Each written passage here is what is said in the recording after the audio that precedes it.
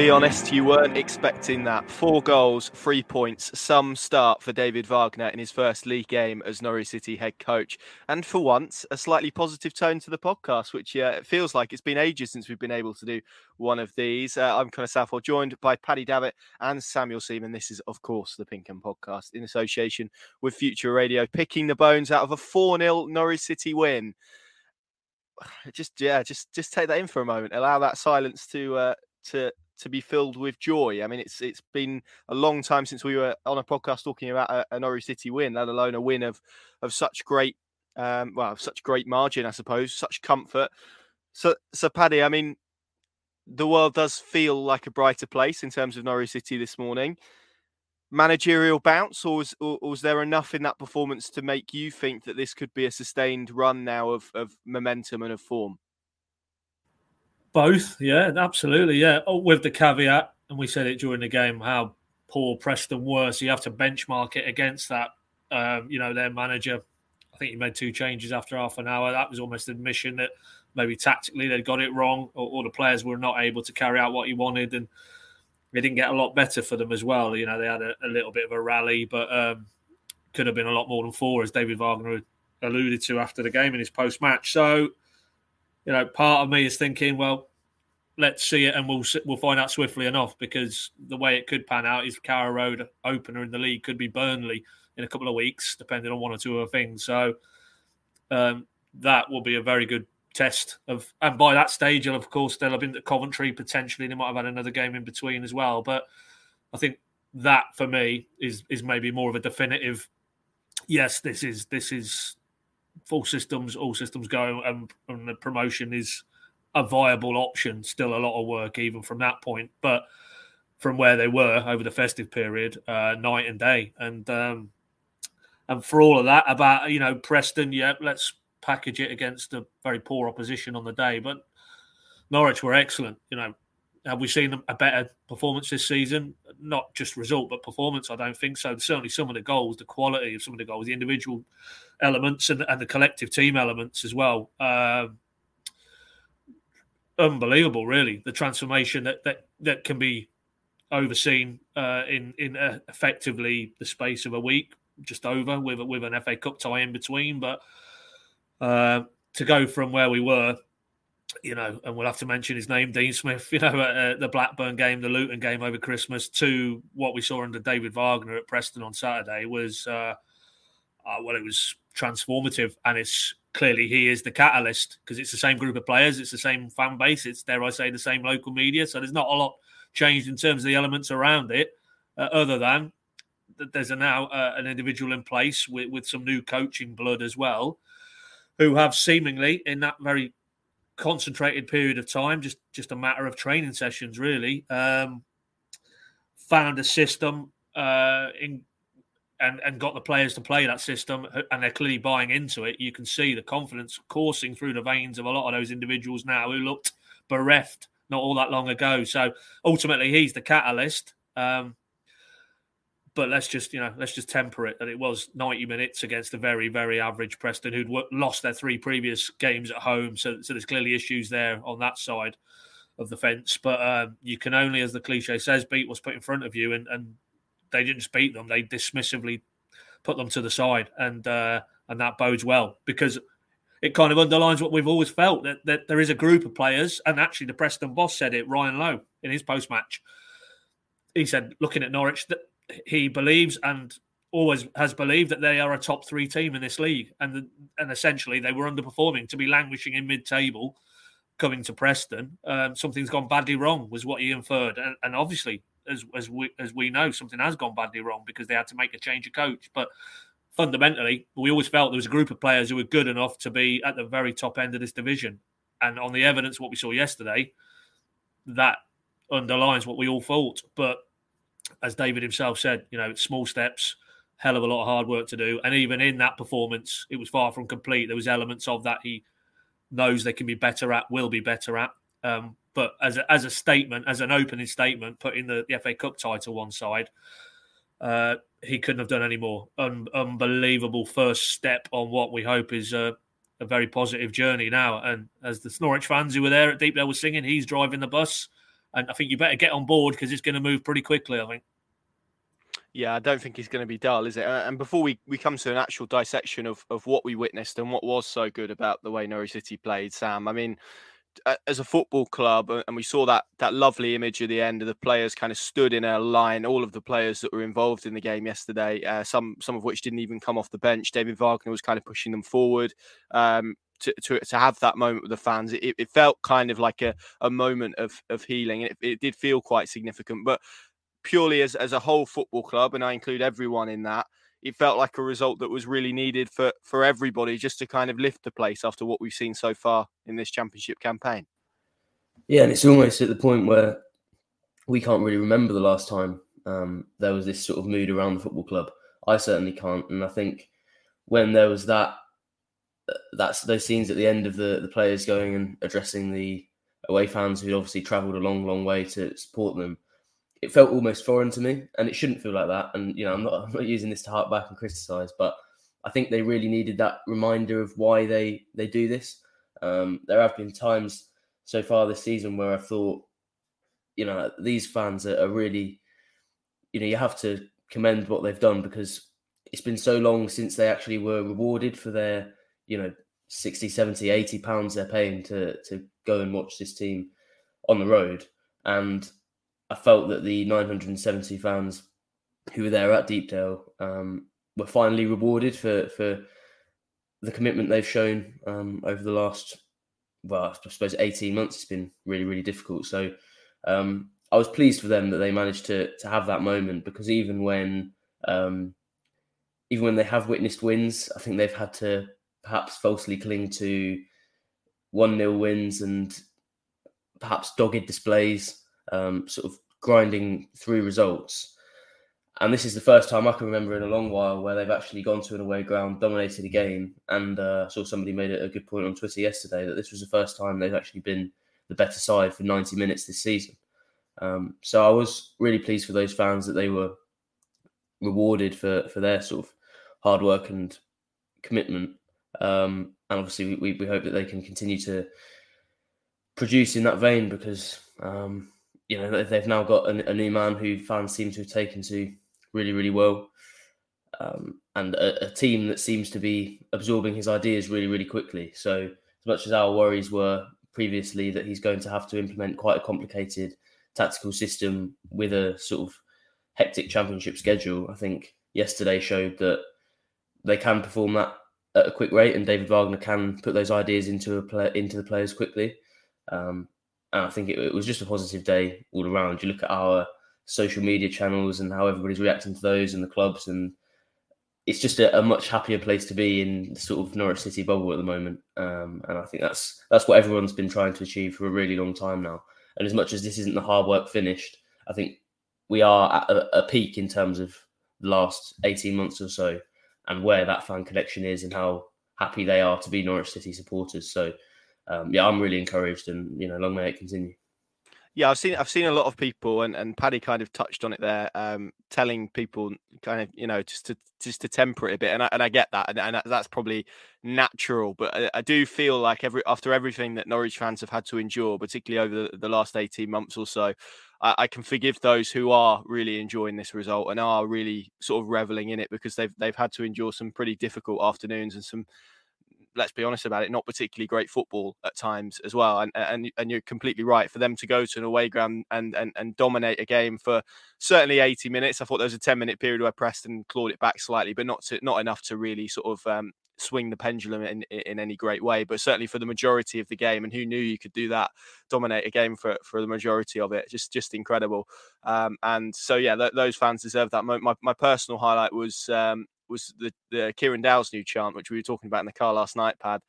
Get Dowell on it. I don't know if you've, which is a version of a song by Kool and the Gang, which never mind just talking about it, Connor. You brought it up now. Let's have a rendition. Well, do you know what? I've got it in front of me here, and it says genres funk. So I'm steering well away from that. That's completely alien to me. But I'll let the Norwich fans sing that, because that's a good one. There's quite a few for Kieran Dowell now, which is good, and we'll come to speak to him in a moment. But Paddy, I think it is now, and what I don't want to make this really is a complete bashing of Dean Smith and what's gone before, because we've done that. It's kind of old ground, and there were a couple of chants yesterday in Deepdale about him, and I hope now that that's kind of it, and that can kind of be left in the past to some extent. But there will naturally be some contrasting and comparing. So I mean, some facts for you. 3 games this season under Dean Smith, Norwich managed to have 20 shots or more. They've done it in their first 2 under David Wagner in both the FA Cup and the league. I mean, it is quite, even in this short period of time, it is quite impressive what he's been able to do with this group of Norwich City players and the way that he's managed to get them to function, even though we probably all accept, and everyone, players, himself, but also the fans as well, probably accept that there's so much more to do as well to fully grasp what he wants them to do. Yeah, absolutely. It's the first step, as David himself said after the game. I mean, it always felt there was this internal struggle. Like Dean Smith had the pieces of the jigsaw and was trying to ram them into the sections that they weren't actually supposed to be going into, and hence it looked disjointed. It didn't work fundamentally. Whereas this guy has just gone, right, we'll knit this together, and it's worked. So, I mean, Kieran Dowell, we will get into him, but how inspired was it that the role he asked him to do yesterday, and the demands that he's placing on him as well. And you just think, well, David Wagner has seen that. Dean Smith seemingly wasn't able to do it. You know, how he's... Well, the 2 fullbacks. I mean, let's start there. Max Aarons and Dimi Yanulis are transformed. They look like different players, and so important and integral to this front foot, full throttle, aggressive, high tempo style of football that Wagner wants to play. Yet, and a little bit unfair to go back to it, but Dean Smith's first instruction to Max Aarons when he came in the door, and I know that was a Premier League survival fight, was, I don't really want you going over the halfway line because we need to be a bit more solid. And I guess essentially what this debate revolves around is the 2 vastly different ways that these coaches seemingly view the game, and their own, then overlaying their own characters and personalities. Dean Smith said, quite honestly, he wasn't a Daniel Farke in terms of that effusiveness. And of course, that was always packaged as not getting on the pitch maybe at the end and acknowledging the fans. And that was always a little bit harsh, because if that's not in your character, that's not in your character. But in terms of, you look at the 2 men and how Wagner's already interacted with the fans using the messaging through obviously us and club media channels, it's night and day, and how those messages, more importantly, are received, and because it all flows into this sense that, yeah, we can row in behind this guy. There's an energy and there's an intensity, and that Norwich are going to be proactive and force the pace and not be, well, you know, it's going to be it's almost Houghton-esque. That's what it felt like under Dean Smith in terms of the challenge, that every game is going to be tough, and if we can eke our way to results, all being well, we'll take it. But, you know, don't expect us to romp through this division. I mean, nobody is clearly expecting Wagner to do that. But by the same token, you know, as David himself said on Friday, we will respect every opponent, but there'll be no fear, and we'll try and impose ourselves on them. I don't think we ever got that sense across the entirety of Dean Smith's tenure that Norwich were going to be that bullish. And as a result, that inhibited, stunted performances that we got from him translated into ultimately him losing his job and Norwich being off the pace, and now having to repair it under a head coach who is certainly not going to die trying. He is going to get Norwich up and at them, and we'll see where it takes us. And in that regard, I know a lot of parallels are with the Farke era, but I even go back to a certain Scot who galvanised this club and took them from League One to the Premier League and kept them there, and that's Paul Lambert, in terms of, we're here, you can deal with us, we're going to try and impose ourselves on you. And if you don't like it, tough, because we'll do what we want to do, rather than this, you know, well, you know, if it turns out okay, then hopefully that's all well and good, and we'll sort of we'll roll along with it. No, it's going to be 5th gear all the way with this guy. And my only concern, and it's very long into the distance, is that you look what happened at Huddersfield, how it ended there. He kind of almost burnt himself out and ran himself into the ground because he'd invested so much into it. And how long can that style of management last? But, you know, that said, if you got, as he did at Huddersfield, a championship promotion win via the playoffs at Wembley, and then kept a team in the Premier League, then we can worry about the what next, because they'll have achieved the mission, which is to try and establish themselves in the Premier League. But that's long into the future. Right here, right now, he is the perfect individual, both as a character and as a coach, I think for what this team badly needed, and this football club and this fan base, because, you know, as Sam alluded to it, it was only heading one way, and that was ranker recrimination, and against the finances that were laid bare in the last set of accounts, some very, very difficult choices ahead if the football on the pitch continued to head in a downward spiral. And as I keep wanting to stress, we're one game in, so, you know, let's not say that this is now mission achieved and everything's going to be rosy in the garden. It won't be, not from the position they're in. I've just looked at the table again. Yes, they're up onto the fringes of the playoffs, but there's teams below them, Millwall, Luton. They've got games in hand, so they could easily slip back down again. It will take a body of work over the remaining 19 league games, and this is a very, very positive and encouraging step. But yeah, I think a lot of this comes down to, in terms of the difference between the two head coaches, just comes down to one is seemingly an optimist, and maybe one has got too many miles on the clock and was a bit too bruised from his Villa experience, and maybe with hindsight jumped back in a bit too quick and didn't give himself that time to reset, which will be interesting where he ends up and how long it takes before he comes back in again in terms of Dean Smith. But, you know, whereas that felt a very tired end of an era feel, this feels optimistic, this feels bright, this feels positive, and you know, long may it continue. Yeah, I know there's been a lot of focus on David Wagner and his energy, and you're right, there was a burnout at Huddersfield. I've actually been quite, I don't know if surprised is the right word, but I found him certainly when he's spoken, but also how he's acted on the touchline. We kind of saw it to an extent yesterday as well. There's been a very considered side to him, which maybe shows his development as a coach. I think at Huddersfield there was so much that he put into it. It feels like maybe he has matured a bit more and has recognised the burnout. And obviously, whether, again, it's tough to tell after 2 weeks in the job, but whether that sustains or whether we do see him become a bit more emotional. We know he's an emotional coach by trade is a different thing. But I think he's been very considered. I mean, I tweeted this last night, but it would have been very easy for him to take centre stage, to push past his players and have that moment with the fans to himself. He didn't. He hung back. He pushed the players. I mean, it was very mature and maybe recognising the situation that he'd walked into in terms of this wedge between the fans and the players in particular, but also probably the club more broadly, but also recognising that there was probably a lack of confidence. So for them to have that moment, to feel that appreciation, felt very intelligent actually, and emotionally intelligent from him. And absolutely, long may it continue. And Sam, I mean, you spoke about how dominant it was. I think what impressed me, probably in Norwich's best spell of the game, and they, as we said, they were good throughout it, but certainly that first 35 minutes where they essentially raced into a 3-goal lead. There was a structure, a style, a plan, which any one of those at any point in the season have been pretty hard to see for various different reasons. But it just felt, and of course it was 4-0, so there is going to be an element of it where you go, the opposition weren't great and Preston weren't great by any means, but they just completely looked lost in terms of grasping what Norwich City were trying to do. They didn't seem to get to grips with their plan at all until Ryan Lowe made that double substitution. So again, that's, for as much as we're praising the coaching, and it is good coaching, the players have to take some credit for that as well in terms of how quickly they've adapted to what David Wagner is asking of them. Yes, definitely. And, you spoke about that moment, how he sort of put the players in front of him. And I think David Wagner probably recognises that it's actually going to be quite easy for him to forge that connection with the fans, because they've been crying out for something to happen. They've been crying out for a new head coach. They've got one, and it's him. It's not going to be difficult for him now, especially with a couple of wins under his belt, to create that relationship.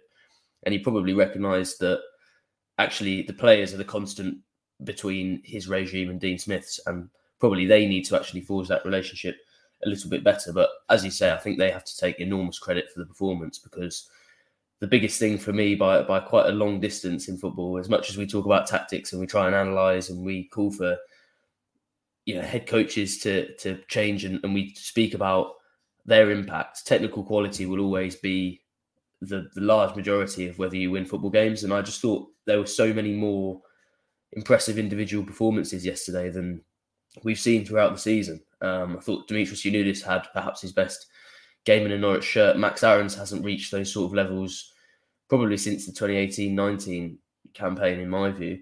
And then you've got the likes of Gabriel Sara, who perhaps weren't even being praised, but there's just the consistency throughout the team. They didn't have too many 5s and 6s. It was almost consistently sevens, eights, and nines across the board.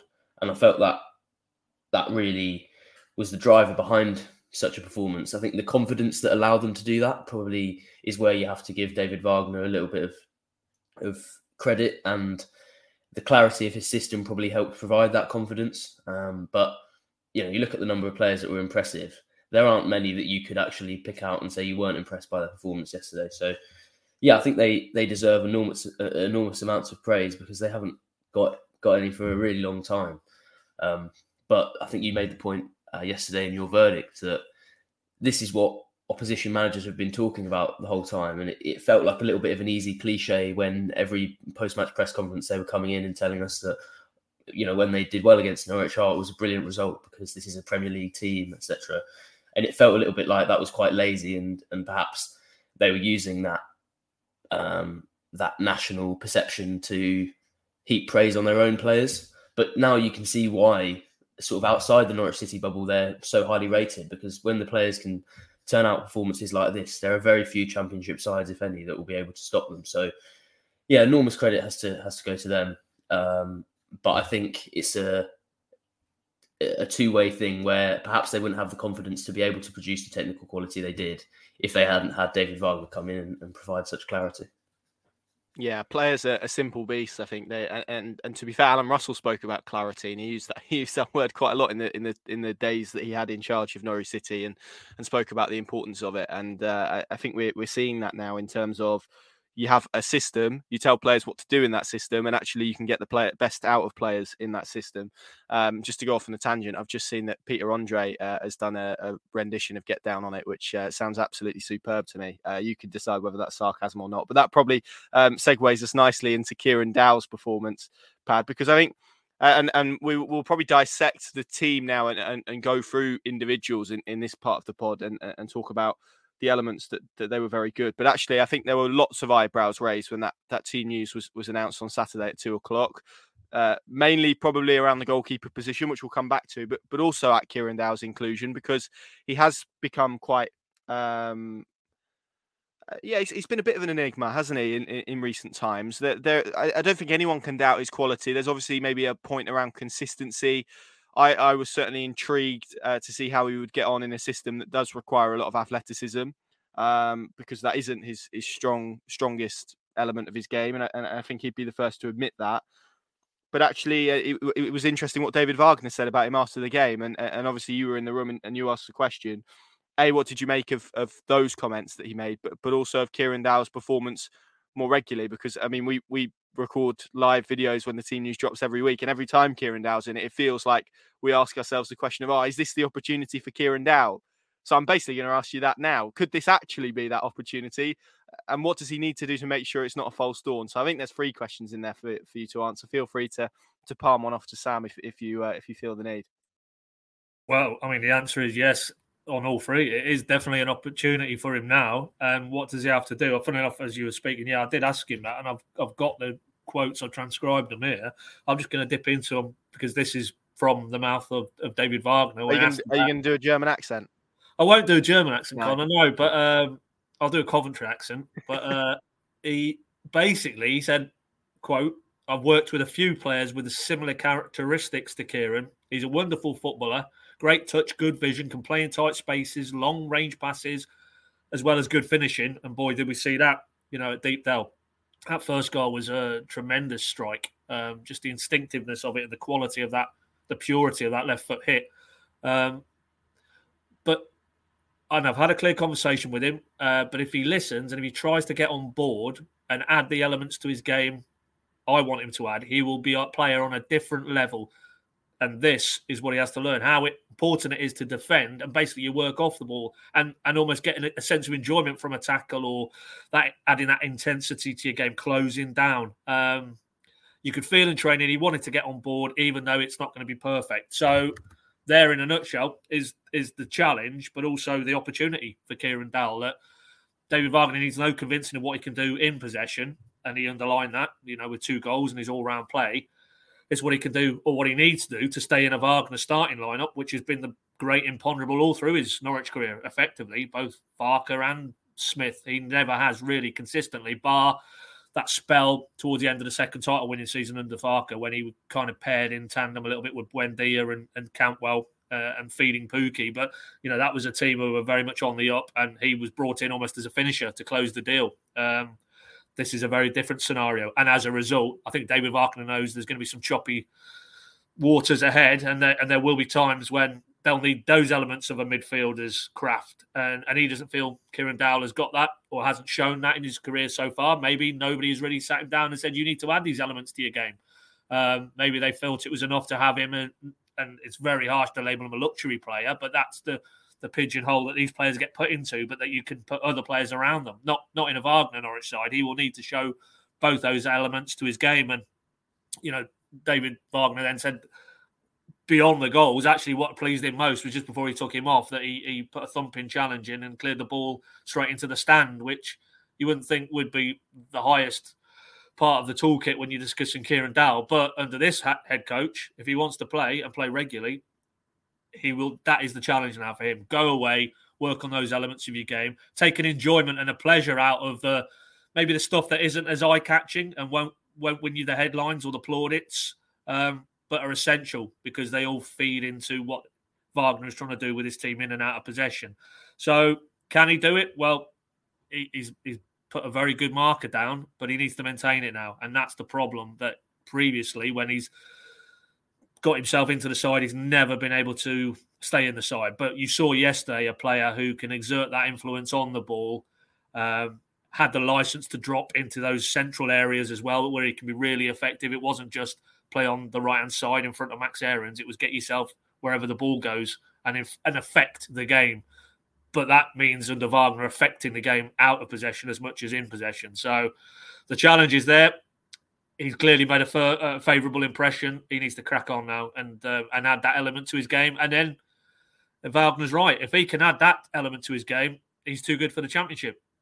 Because this ultimately, the pedigree of this player is somebody who came through Everton's academy and was part of an England World Cup youth winning squad with some very, very high-class contemporaries. His career hasn't hit those heights, but he's still just about young enough. I think he's 25, 26. I think I'm right in saying off the top of my head. His best years should be ahead of him, but it needs to happen. It needs to happen pretty quickly. Yes, I was Googling Kieran Dowell's age there, sorry, which I don't actually have now in front of me because you stopped the answer a bit short of what I was expecting, but that's fine. I'll fill until I can get it up. 25, yes. So it's still plenty of his best years ahead of him. And actually, we've asked for some questions via Twitter, and of course, you can always send in your questions for the podcast. You can email them in, you can Twitter them in, Facebook them in, TikTok them in. We're on there, aren't we? We're across all of it. So do get a question in if you have one. Matthew McGregor has done that on Twitter. Connor, that's why you're going to do your Kieran Dowell tune on TikTok, isn't it? On the PinkUn TikTok. I tell you what, if Norwich get to Wembley and he scores the winner in the playoff final, I'll do a rendition of it. How about that? There we go. We've heard it all now. That you're being held to that, my man. Yeah, you can hold me to that. Only if he scores the winner, though. But Matthew McGregor has replied to the tweet asking for questions. So I'll throw this one at you, Sam. He said, "What did you make of the debut of our new signing, Kieran Dowell? Not to get ahead of ourselves, given he's only just arrived, but it seems like the lad could really do a job." Yeah, it's definitely the same sort of feeling as perhaps you get from a new signing. I don't want to get into too much cliche territory of saying, like a new signing. Exactly. Like a new signing. Exactly. Because to be fair to him, I think he has shown those attributes before. Perhaps it was more in a Daniel Farker system that was actually built around allowing players like him to do things like that. And perhaps there wasn't as much of a necessity for him to be producing the aggressive side. So that's what makes it stand out for me, is the fact that he was able to produce at the end of the pitch, which he probably prefers, and do the things which we were used to seeing him do when he's at his best, as well as combining that with the slightly more physical side. I actually thought his pressing was quite good yesterday. And he's probably somebody who, with his contract out in the summer, realises that his career could go one of two ways here. And he could end up in the Premier League with Norwich City as a key player if he can sort those aspects that Wagner wants him to improve upon, or he could be an out-of-contract Championship player, sort of looking around the also-rans of the second division, trying to find the next club to take him on, and perhaps even see the same frustrating career path at those clubs that he has at Norwich. But he's a player that I think has shown his talent before. You can definitely see, and you could see from even his first pre-season, why Norwich felt that he was a good enough gamble. I think for the price they paid, you could see what they were going for, and it was actually a fantastic deal in my view. But yeah, I see him contributing significantly to this group in future if he can. But it's also interesting that in Wagner's first real strong, good performance that everybody's elated with, Kieran Dowell, who perhaps is the player you would have said when Wagner came in was least likely to adapt to his methods well, was actually perhaps the key player. So you've got to praise him for that, and recognising the technical ability that he has. If he can produce that, he has to play a part in this Norwich City team. And they've had enough frustration in creative areas. They've had Todd Cantwell, who won't play for Norwich City again. They've had Aaron Ramsey return to Aston Villa. I think Kieran Dowell, unless Denel Sinani manages to somehow pull a consistency out of the bag that he's never shown in his career, and the same with Ono Hernandez, unless one of those two steps up, quite a lot of the hopes are pinned on Kieran Dowell and his ability to create chances and to feed the likes of Tamer Pukki. But I think when he's got that confidence behind him, he's shown with runs of form throughout his career. There was that one at the end of Norwich's last championship title win that I think it was 10 games or so. He was possibly even Norwich's best player.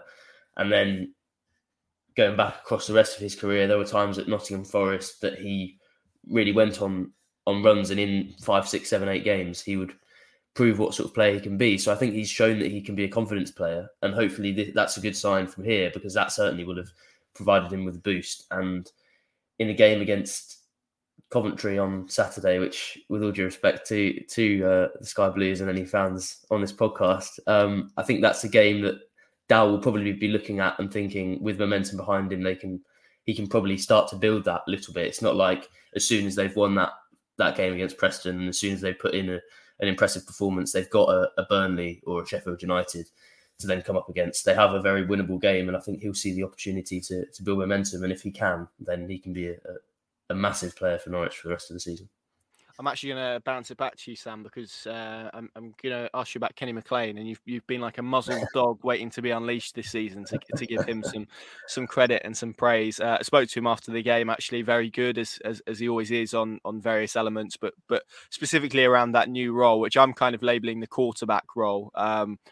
People, you can disagree with that or whatever, but it's kind of a similar way. He's kind of a key part of Norwich City's build-up, drops in and kind of creates a back three with the two centre-backs. It's a really tactically interesting role, but one that he's playing with real maturity and real quality, actually. I mean, some of the balls he played, particularly in the first half yesterday, was Andrea Pirlo-esque, which I think we've all been waiting to see. But, I mean, it does feel like a brand of football that is particularly suited to the way he wants to play. He's a high-octane player. He wants to press. He's full of energy.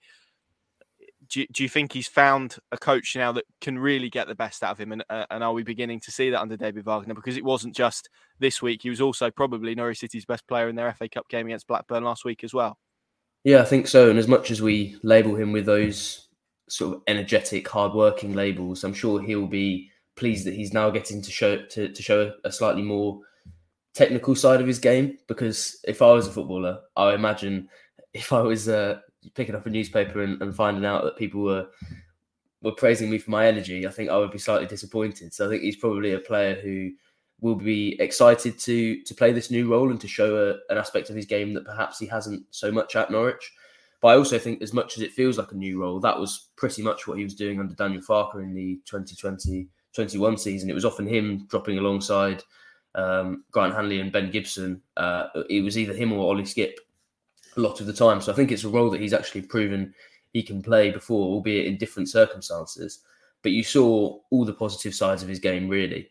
Yesterday, there were some good technical bits. I can't remember too many times where he gave the ball away despite being trusted to make those longer forward passes.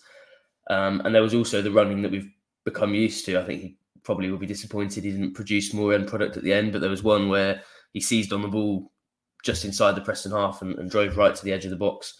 And then his shot was straight at Freddie Woodman, unfortunately. But he's a an all-rounder is how I describe him, and how I'm sure most people that have ever watched him would describe him.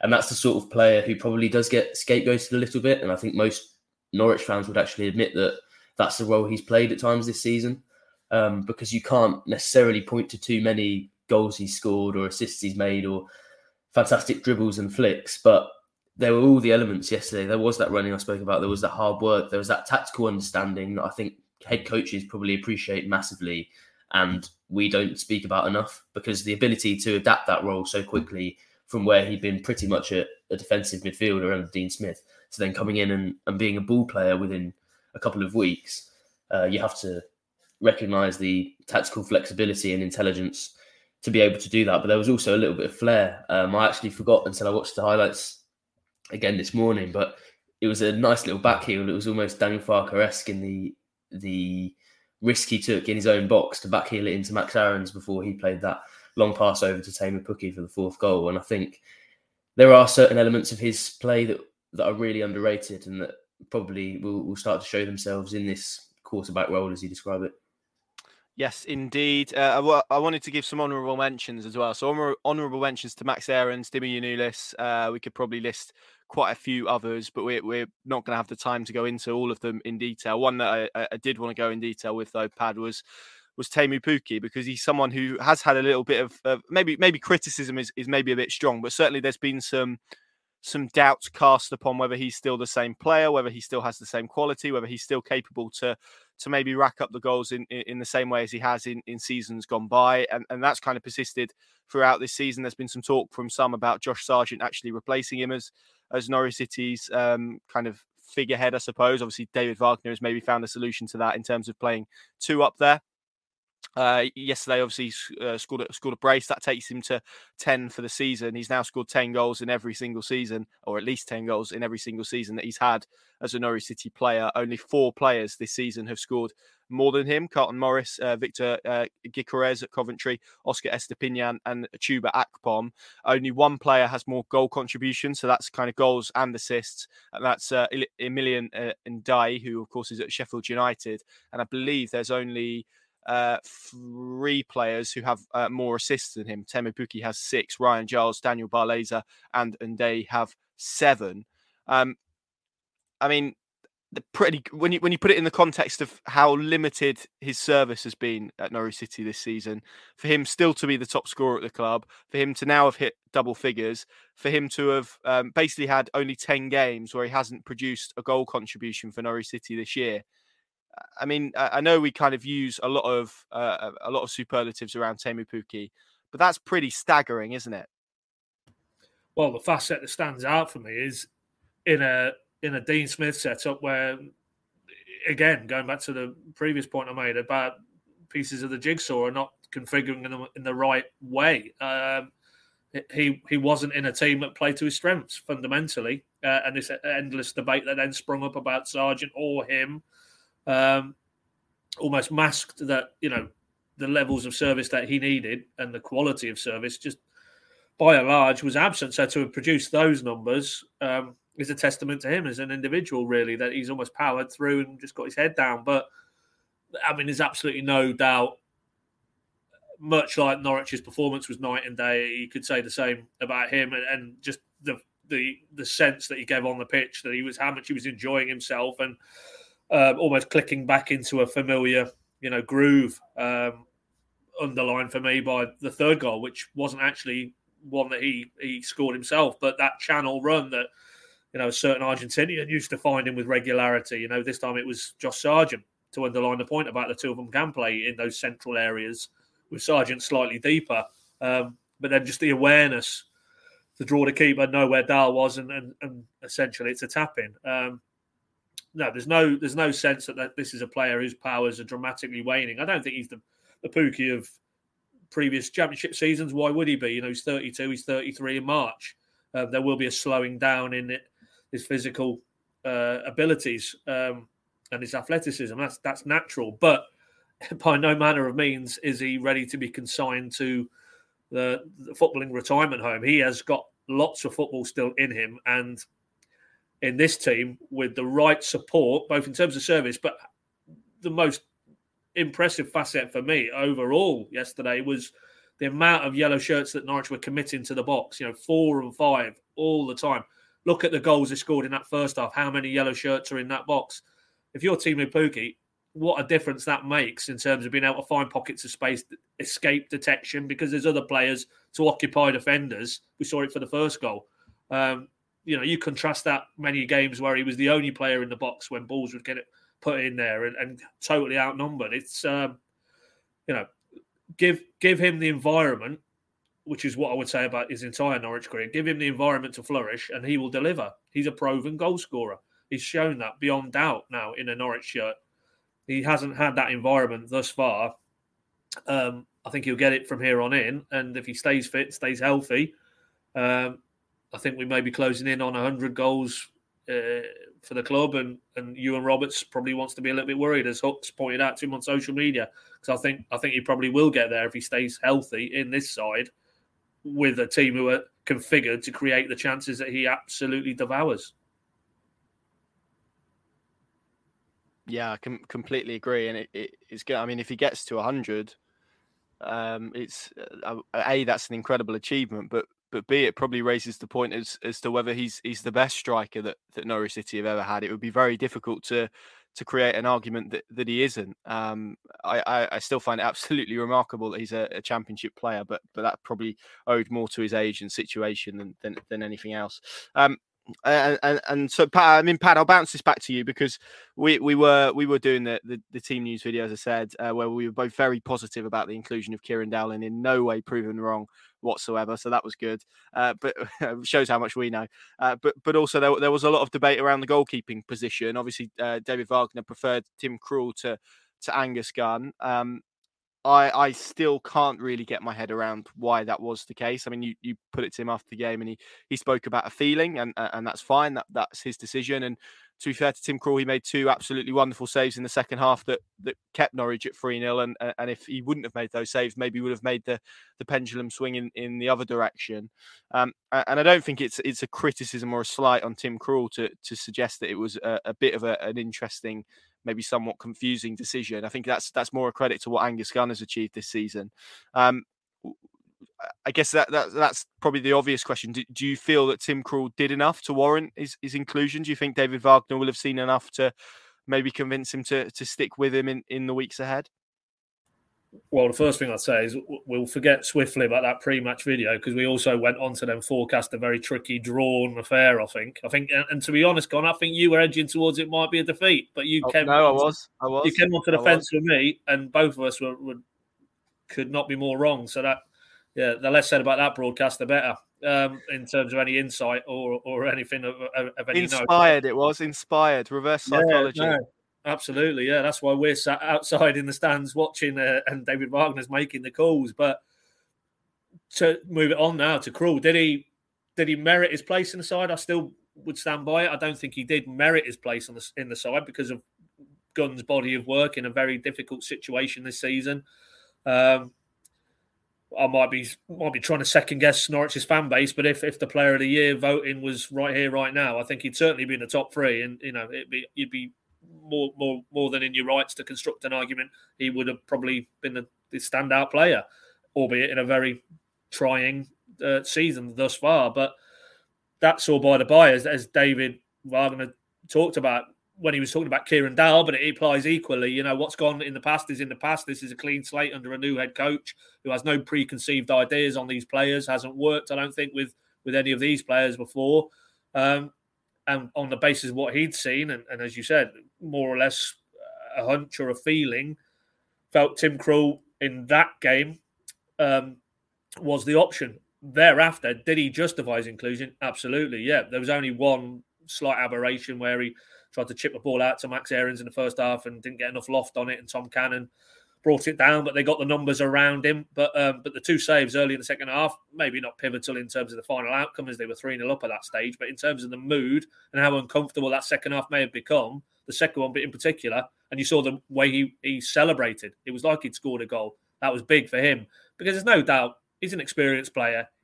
If you sat him down privately, he probably knows that Angus Gunn, as much as it's his rival, has done very well and has deserved to retain his place. But ultimately, you're Tim Krul, you don't pick the side. David Wagner says you're in, and then it's up to you to keep Angus Gunn out. And on that performance, I think we'd all expect him to be in goal now for the Coventry game. It's tough on Angus, but ultimately David Wagner gets paid to make the big calls without the benefit of hindsight. He got every single one right yesterday. So credit to him, credit to Tim Krul. Yeah, clean sheet as well, which was as good for Norwich City's defensive setup, which has been pretty error prone in recent weeks as well.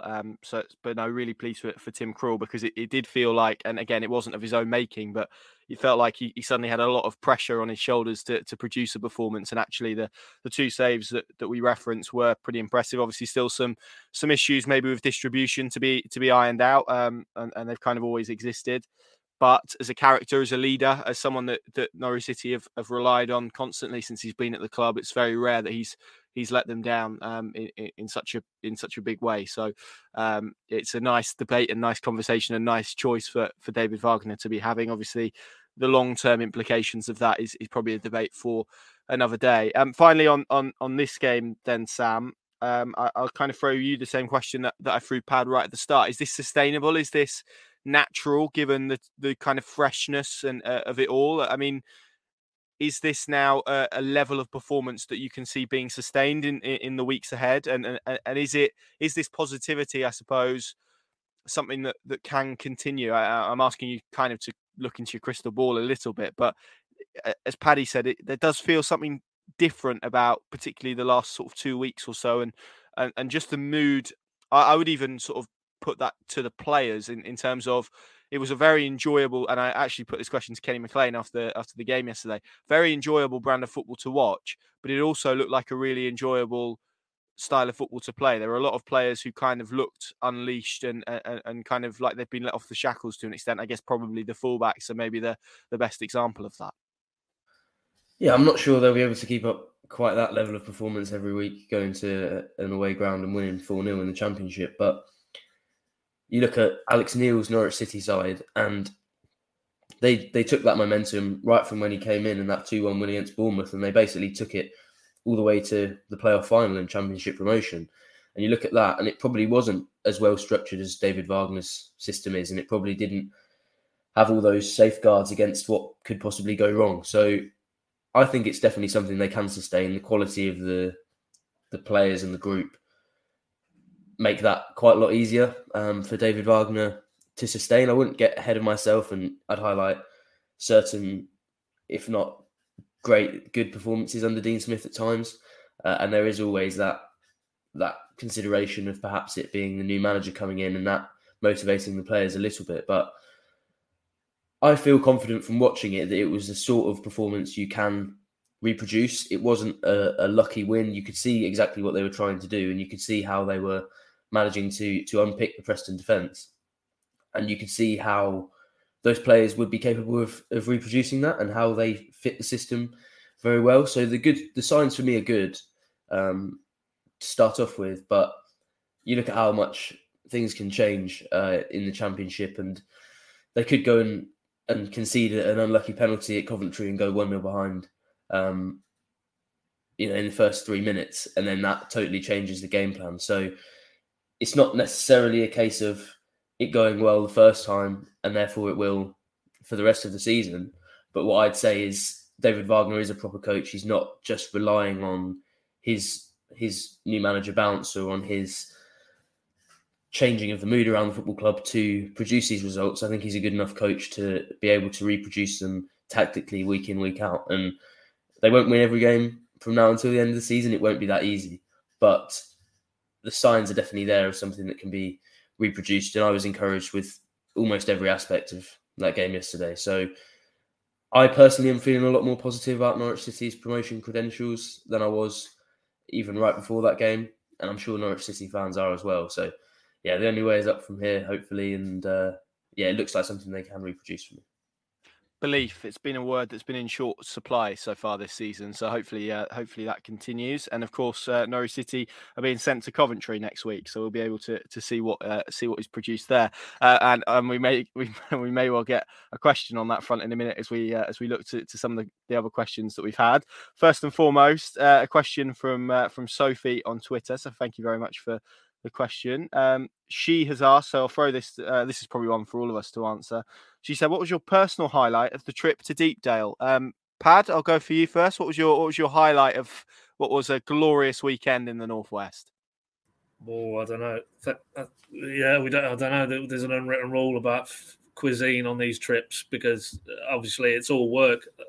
Goes without saying, so we don't have time. Well, to be fair, I think we can talk about cuisine that we purchased if that's the route you're going down. Yeah, no. I'm just thinking personal highlight. There was some nice food consumed, so that might be, but that's not why we're there. So I'm thinking of a personal footballing highlight, and it's you could say the overall performance, but if you're going to drill it down a little bit, I just love the third goal, basically, just the cohesiveness to start from Krul.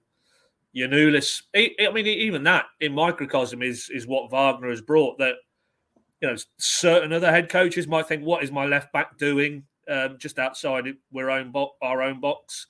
Effectively squaring up his marker and going around him on the outside because he gets that wrong, then that individual is closing in on Tim Krul and having a shot. So it's high tariff stuff, but having done that, to then feed it inside to Sargent, the brilliant link up with Pookie, and then Pookie, the awareness and composure for Dowell to sense that opportunity. It was just training ground stuff, but in the heat of a championship game where there's so much at stake now for this Norwich team this season, almost just off the cuff. And it's not off the cuff. There's a lot of work going into that clearly already at this stage, you can see, but just the license and the freedom and the enjoyment in that goal, probably contrasted with the drudge we've had to all work through and endure.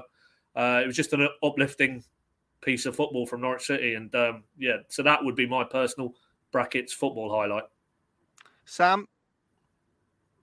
I think the food is up there, but there's nothing quite like being able to give you a told you so look every time Kenny McLean or Kieran Dowell does something good. So that's something I always enjoy doing, and there were quite a lot of them yesterday actually. So hopefully there's many more of them. Although I get the sense that they're both turning the tide from both of your point of view. So might not be so easy for me. I might have to look on it with hindsight now every week and remind you that I was a Kenny fan before anybody else. But yeah, that was probably my own personal highlight if we're foregoing the food as Paddy did.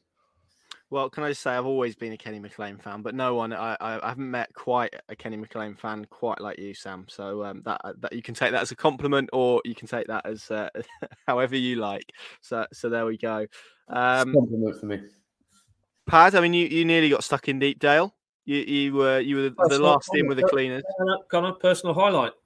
My personal. Well, yeah. I was going to praise Coventry. We're going to come on to Coventry. Well, there's no issue with that. You should be praising Coventry. I was praise Preston's general setup because it was from our perspective everything was very spot on. So I wanted to give Preston for their off-field stuff, and the staff are always very nice when we go there as well. So that was my personal highlight: the general hospitality and warm welcome that we received in Lancashire. But I was going to ask you, Paddy, about nearly getting stuck in the ground, which you nearly managed to do with Adam post match. Yeah, no, that was eventful. Just to paint the scene, we've got where we sit in the stand it's kind of to draw a parallel with Norwich. It's like we're sat in the back of the south stand, and the media at Preston is basically all the way around where the snake pit is, essentially. So you have to get yourself around there. They have a little executive box where the managers were brought to, and then obviously they depart, and we start the process of producing content.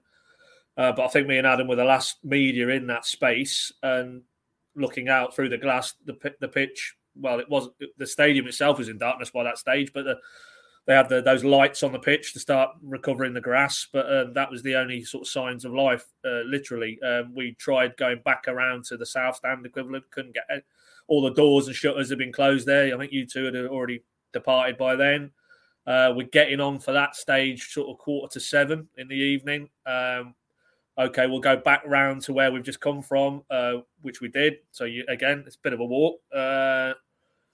In through the doors, in through the room we went into, out into that corridor in that stand, took the right-hand direction, went all the way down 2-3 floors, stairwell, nothing, couldn't get out. So I had to come back out again. It's now about 7 o'clock, and we're thinking we might be in for the night, which wouldn't have been the dream, to be fair, much as I'd enjoyed my afternoon at Deepdale. Thankfully, in that stand, we saw some cleaners and lights, and we headed towards it, basically the opposite end, and down a stairwell through an emergency double doors and freedom. But so that wouldn't have been the postscript to that day. I don't think, I'm thinking now off the top of my head, have I ever been trapped inside the ground? I don't think it's quite got as bad as where you had to clamber out by hook or by crook. But that was getting a bit concerning, I must confess, because we must have been at it for about 25 minutes trying to find an exit route. Yes, yeah, and me and Sam were waiting outside the car that you had the keys for as well. So that was in the rain. And Sam had his suitcase in said car. To finish the story, maybe you jump in here, Sam. But yeah, well, you lot were kind enough to atone for your error and give me a lift to Preston train station. But I did. There was a moment of realization actually where I thought I was just sort of waiting around to say, "Good work, chaps. See you later." And then I thought, I'm not going to be able to do that. I'll just ask Connor for the keys, and he still don't have the keys. And I thought, I could be quite stuck here. But yeah, managed to get on the train in time. Obviously delayed at some point in the journey, but arrived home safe and sound. So in the end, chalk it up to a learning experience, and maybe we'll get out of away grounds when they actually kick us out in future. I love the idea that you thought that we were just standing together near the car, and you thought that I was just doing that with the keys in my pocket, which is which is quite nice. Anyway, last point. We're rapidly running out of time, and so Pad, I'm going to throw this in your direction because lots of Norwich City fans will be making the trip to Coventry. Poor them next weekend, and a lot of them will be hoping to explore the city. It is the city of culture, isn't it? So Adam Harvey, I'm not sure if it is anymore. Yeah, I've lost track of it. I think it was. Yeah. The once city of culture, along with Hull. So I'll let our listeners come to the conclusions on that. But Adam has asked, what's the best landmark in Coventry? So luckily, we've got a Cov resident here to tell us about all the places that you'll be able to explore before next weekend's 12:30 kickoff. So you got to think it's morning time, Pad. What's the best things to do in Coventry, obviously, apart from leave it, that people might want to do in the morning before the game? I'll ignore that.